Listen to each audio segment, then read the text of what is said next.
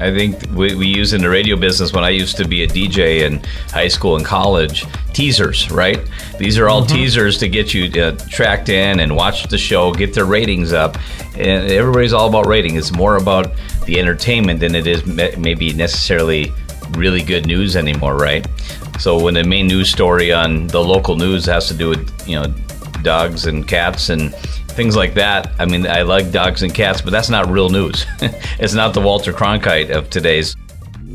It's time for the Retirement Reality Podcast with the founder of Principal Preservation Services, Mike Koyanen.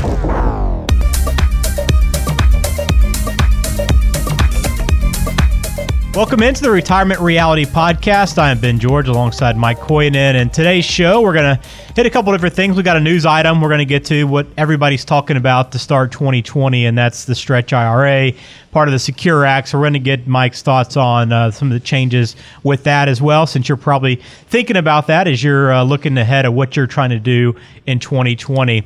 We'll also answer a mailbag question a little bit later on in the show. And then our main topic today, we're focusing on bias in financial media. It's, we've heard this trend of fake news. It's a very trendy word or phrase, and we've heard it quite a bit over the last few years, but there is bias out there, and we'll explain why and some things you need to look out for. So, Mike, welcome on the show, man. Looking forward to this one. It's going to be a busy episode. It will be, and good morning. Good morning to you. How's the team doing? How's everything in your neck of the woods? Business is great. New Year's exciting. My goal is get through winter again and break it up with a couple short business trips in there. But get new people on board to expanding our team as well. So we're excited about that. Great. Well, looking forward to it.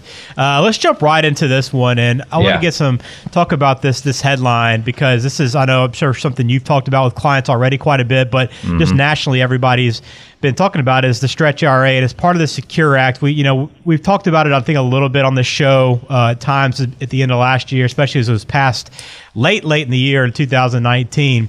But what does this mean for clients, and what do we got to be paying attention to with this? Yeah, well, first of all, if you already have an inherited IRA, you're grandfathered in. So if you inherited maybe your parents' IRA or some other family member's IRA, and you've been in 2019 or sooner, nothing's changed. So that's a good thing. But what's happening here from 2020 and on, now if your children inherit your IRA or somebody other than spouse, now they can no longer stretch it out over their lifetime. That was the benefit of the Stretch IRA, to limit those taxes over, as much as possible by spreading that money out over their lifetime. Just like, they're called inherited RMDs, required minimum distributions. They're at a different scale and a higher scale than a traditional required minimum distribution. So here's a big change here is, again, by just say you have two children and they're each going to inherit $250,000 before they could each stretch it out over their lifetime, and most likely they're working, so it's not going to be a big tax implication. Now the new rule is taking that money out, it has to be all out within 10 years. So now you're looking at $25,000 roughly a year that you could take out. But on top of your income, you're going to be paying more taxes. But here's another catch to it. They're not even requiring you to take money out every year. Here's the rule is, so maybe you get lazy, or maybe you're not on top of it, or you said, you know what, I'm going to take it out at a later date. Well, now you inherit $250,000. Now, 10 years later, maybe you thought you'd be retired and it wouldn't affect you as much. But now that money's grown to $500,000 10 years later. And now you're required to take it all out in that final year. So now you have $500,000 of taxable income. And if you're still working, that's just could be a nightmare tax-wise. So the key is, now it's even more important to work with an advisor. It's more important to consider Roth conversions, because these don't apply to Roth. Your children don't pay taxes on receiving Roth money. So that's very important. A big change. It's another way to get some extra tax dollars in right now. Okay, so is that the reason why? Because I look at this and, I haven't had to deal with a Stretch IRA, and I've never really thought about one too much, but why? It seems like this is a negative for investors and just for people. Why would a change like this happen that it seemingly doesn't benefit anyone? by maybe the government. Yeah, and I think that's really the only thing it does, and it's quicker to get those off the books. I mean, you're looking at the largest generation out there, the baby boomers, where there's 79 million baby boomers out there. And there's a good chance, and the biggest transfer of wealth is going to be happening here when they pass, going to their children. And the last thing you want that money just to be extended out, these taxes to be kind of really deferred out when they could use the money. We're looking at a national deficit, the highest it's ever been. So I really believe it's a tax play, just to bring extra tax dollars into the economy. Okay. Well, that makes sense, but it's important to kind of, as you said, look at your options to kind of make adjustments for this, and Roth conversions is a big part of that. So work with someone on that. And let me remind you, too, as we get into our main topic here, Mike and his team over at Principal Preservation Services can help you with that and help you with all the things that we talk about. So make sure you check them out online. A lot of resources on their website as well. As you kind of get, like I said, I'm new to a lot of these different topics, especially Stretch IRA. You go to their website, check it out. You're going to find different resources that are going to help you out as you're trying to build your retirement plan. But you can always call them as well at 855-987-8888 to set up an appointment and talk about these things. But the website as well is principalpreservationservices.com. So let's jump into the main topic. And this is one, Mike, that I think a lot of people love saying now. Fake news, right? It's the big term. And look, I mean, although some of it is to distract, I think there is a lot of truth to that, the fake news comment quite a bit. And, financial news isn't any exception to that either. And we're going to talk about 4 different ways that you can find bias in financial news. And let me start with the first one. I think that since this new age of digital media and digital marketing, it's all about getting somebody's attention. And the way they do that is with a very catchy headline that oftentimes doesn't deliver. That sensationalism is the first way they get you in. Yeah, I think we use in the radio business, when I used to be a DJ in high school and college, teasers, right? These are all teasers to get you tracked in and watch the show, get their ratings up. And everybody's all about rating. It's more about the entertainment than it is maybe necessarily really good news anymore, right? So when the main news story on the local news has to do with, dogs and cats and things like that. I mean, I like dogs and cats, but that's not real news. It's not the Walter Cronkite of today. So read into what it really is. And that's the sensationalism, making things bigger than they really are. And I'm not getting political here at all, but just going back to last year when we had, the tariff wars with China, and it's still going on, but it got kind of ugly a little bit last summer. And I'm not political, but even I read an article from a gentleman who was not a Trump supporter, and he said how the media blew this tariff talks out of the water, because he said the media made it sound like it was going to be, one of the worst decisions ever, and it caused the market to drop drastically. Yeah. Just because the media just took that narrative and ran with it like it was the worst decision ever to have these tariff tax on China. And it caused the market to drop so much in a short period of time that he said this would have equated to over 20 years of what tariffs were, just what the market lost in 2 days. And so he's like, that's where the media really took a molehill, turned it into a mountain to the viewers. And people bought it, hook, line, and sinker. Yeah. And this is a person who was not a Trump supporter. So I'm just telling you, not political, that's one way that the media can really jump on your fear and emotions to make some bad decisions. Yeah, so first of all, don't react immediately to what you read.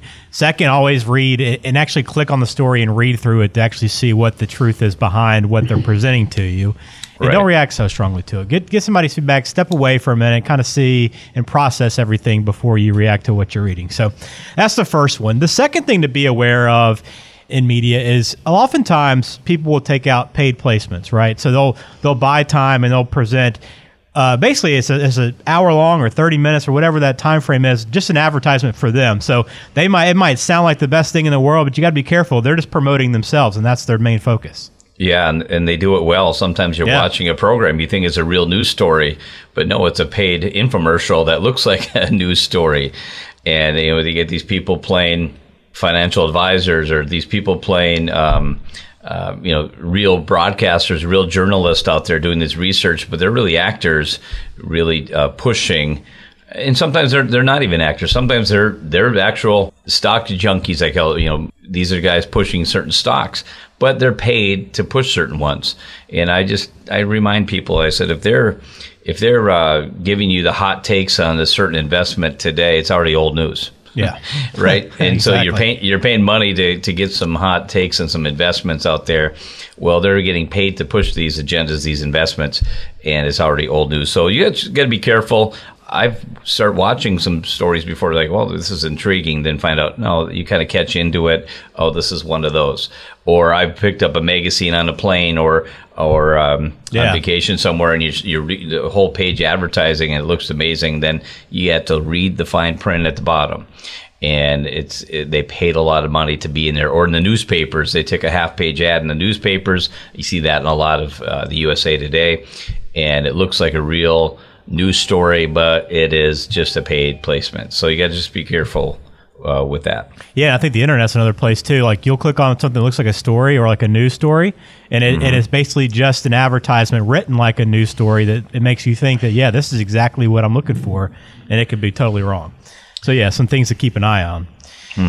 Another way you can be misled by the media, and this is not always intentional, but you got to be paying attention to what you're listening to, because oftentimes you might be the wrong audience for what the message is. I mean, if depending on where you are in your life or your career or your retirement plan, you might be listening to somebody that's presenting you a strategy that's built for somebody that's 35, and here you are 55, and you're listening to them taking their advice, and it's completely wrong for you.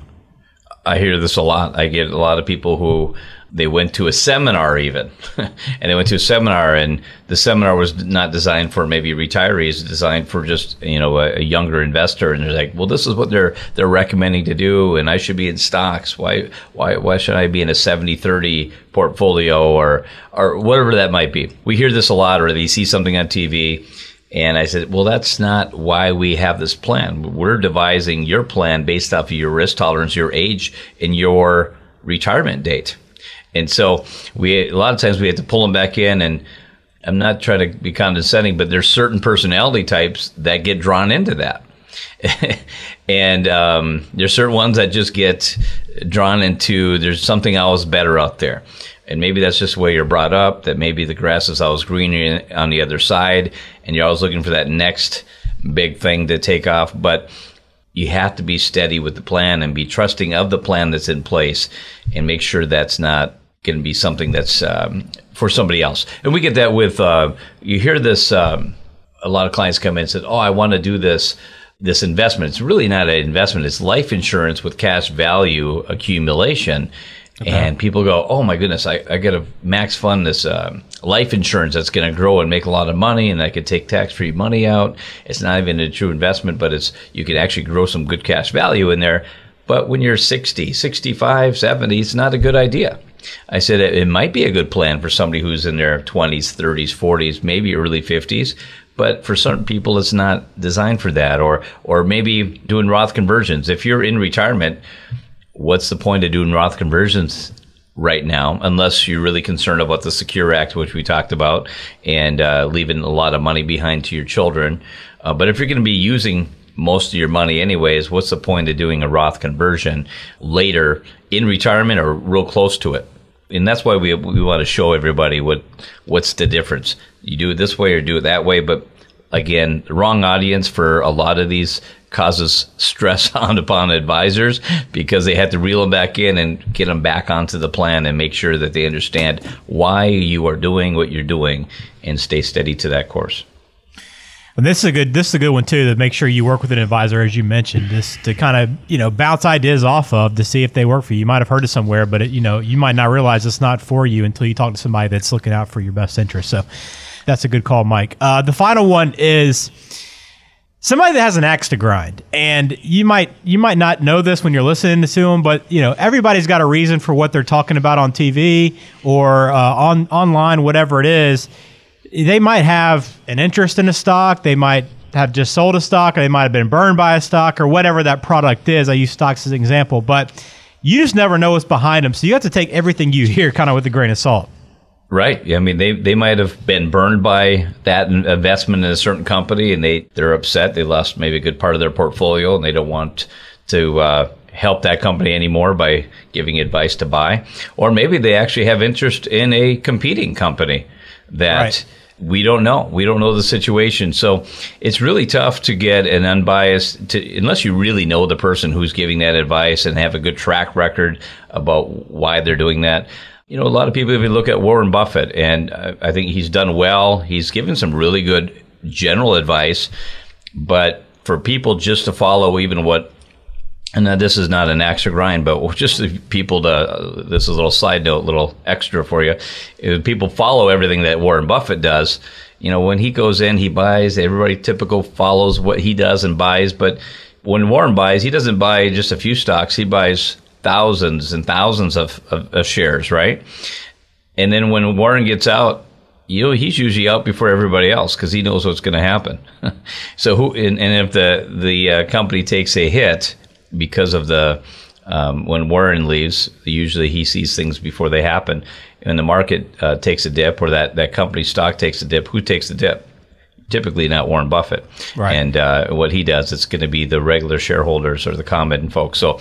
So you have to be very careful of that. But again, the axe to grind, we don't know their intentions unless you really know that person and they're very unbiased. And that's why I like sometimes some of these, you get the Susie Ormans of the world. And, she gave up her licenses just so she can actually talk unbiased on a lot of topics. And, there's other people like that. So she was, all these securities licenses, but she purposely gave them all up just to come across as a trusted reference. So she's not bought out by anybody, which I appreciate that. There's others like that out there, but be very careful who you're getting your advice from.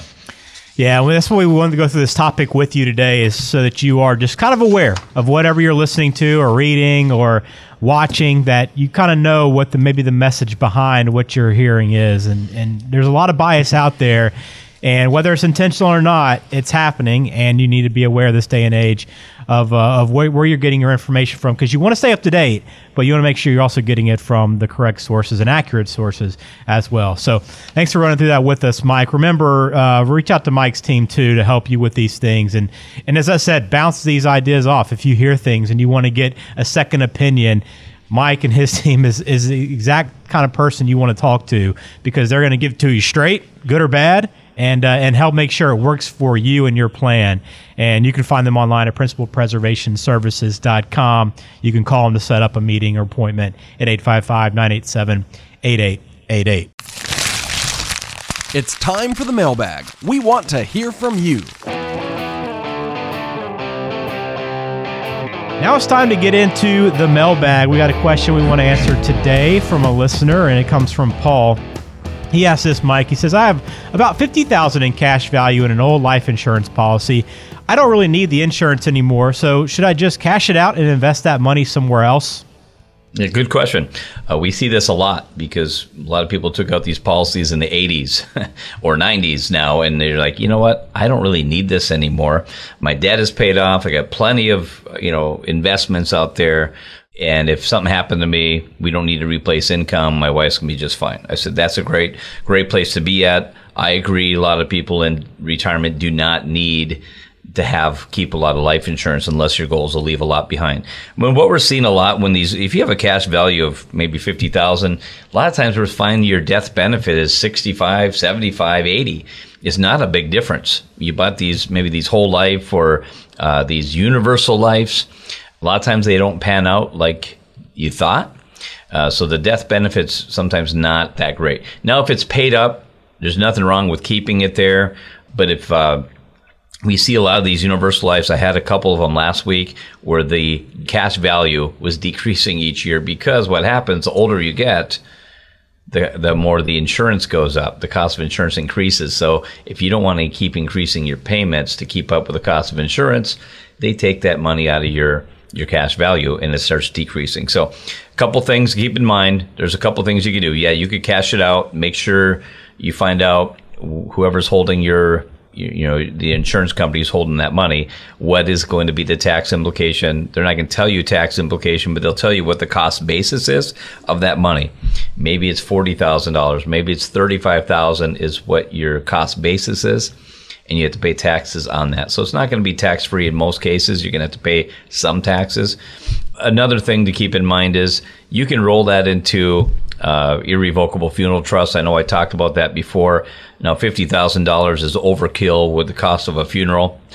But the nice thing is you can still do it in the state of Minnesota and Wisconsin. A lot of states are this way. You can actually put aside $15,000 for funeral expenses that cannot be touched by Medicaid. We always look at worst case scenario down the line. They can't touch that money. And then whatever's not used will still go to your beneficiaries tax-free. So at least you can stop the payments. Maybe you're paying $50, $75 a month for that. Maybe the cash value is decreasing. If you don't need it, you can reinvest it. You can actually do a 1035 exchange into some sort of a annuity. Maybe you just want into a fixed annuity or fixed index annuity, something that's going to grow safely and you don't pay the taxes on that transfer. Or you could do it into an irrevocable funeral trust, or you could just take that cash, pay a little bit of taxes, and do what you want with it. So those are the options to look at. As long as your debt is paid off, I don't see any issue with any one of those three. Great. Well, thanks for the question, Paul. We appreciate you reaching out. You can always do so by calling Mike's office at 855-987-8888. You can connect online at principalpreservationservices.com or connect on Facebook as well. You can send a message there, and we will bring it onto the show and ask the question and give an answer to you and to everyone listening to hopefully provide value to everyone. So thank you for that. Mike, that's going to do it for this episode. I appreciate it. It's been a good one. Make sure you subscribe too, by the way. If you haven't yet, subscribe. You'll get the next one delivered right to you. We have a new episode coming out every single week. Another good one coming next week. So we'll be looking forward to that. So Mike, thanks for the time today. You are welcome. Had a good time. That'll do it for us. For Mike, I am Ben. Thanks for listening to the Retirement Reality Podcast. We look forward to talking to you on the next episode.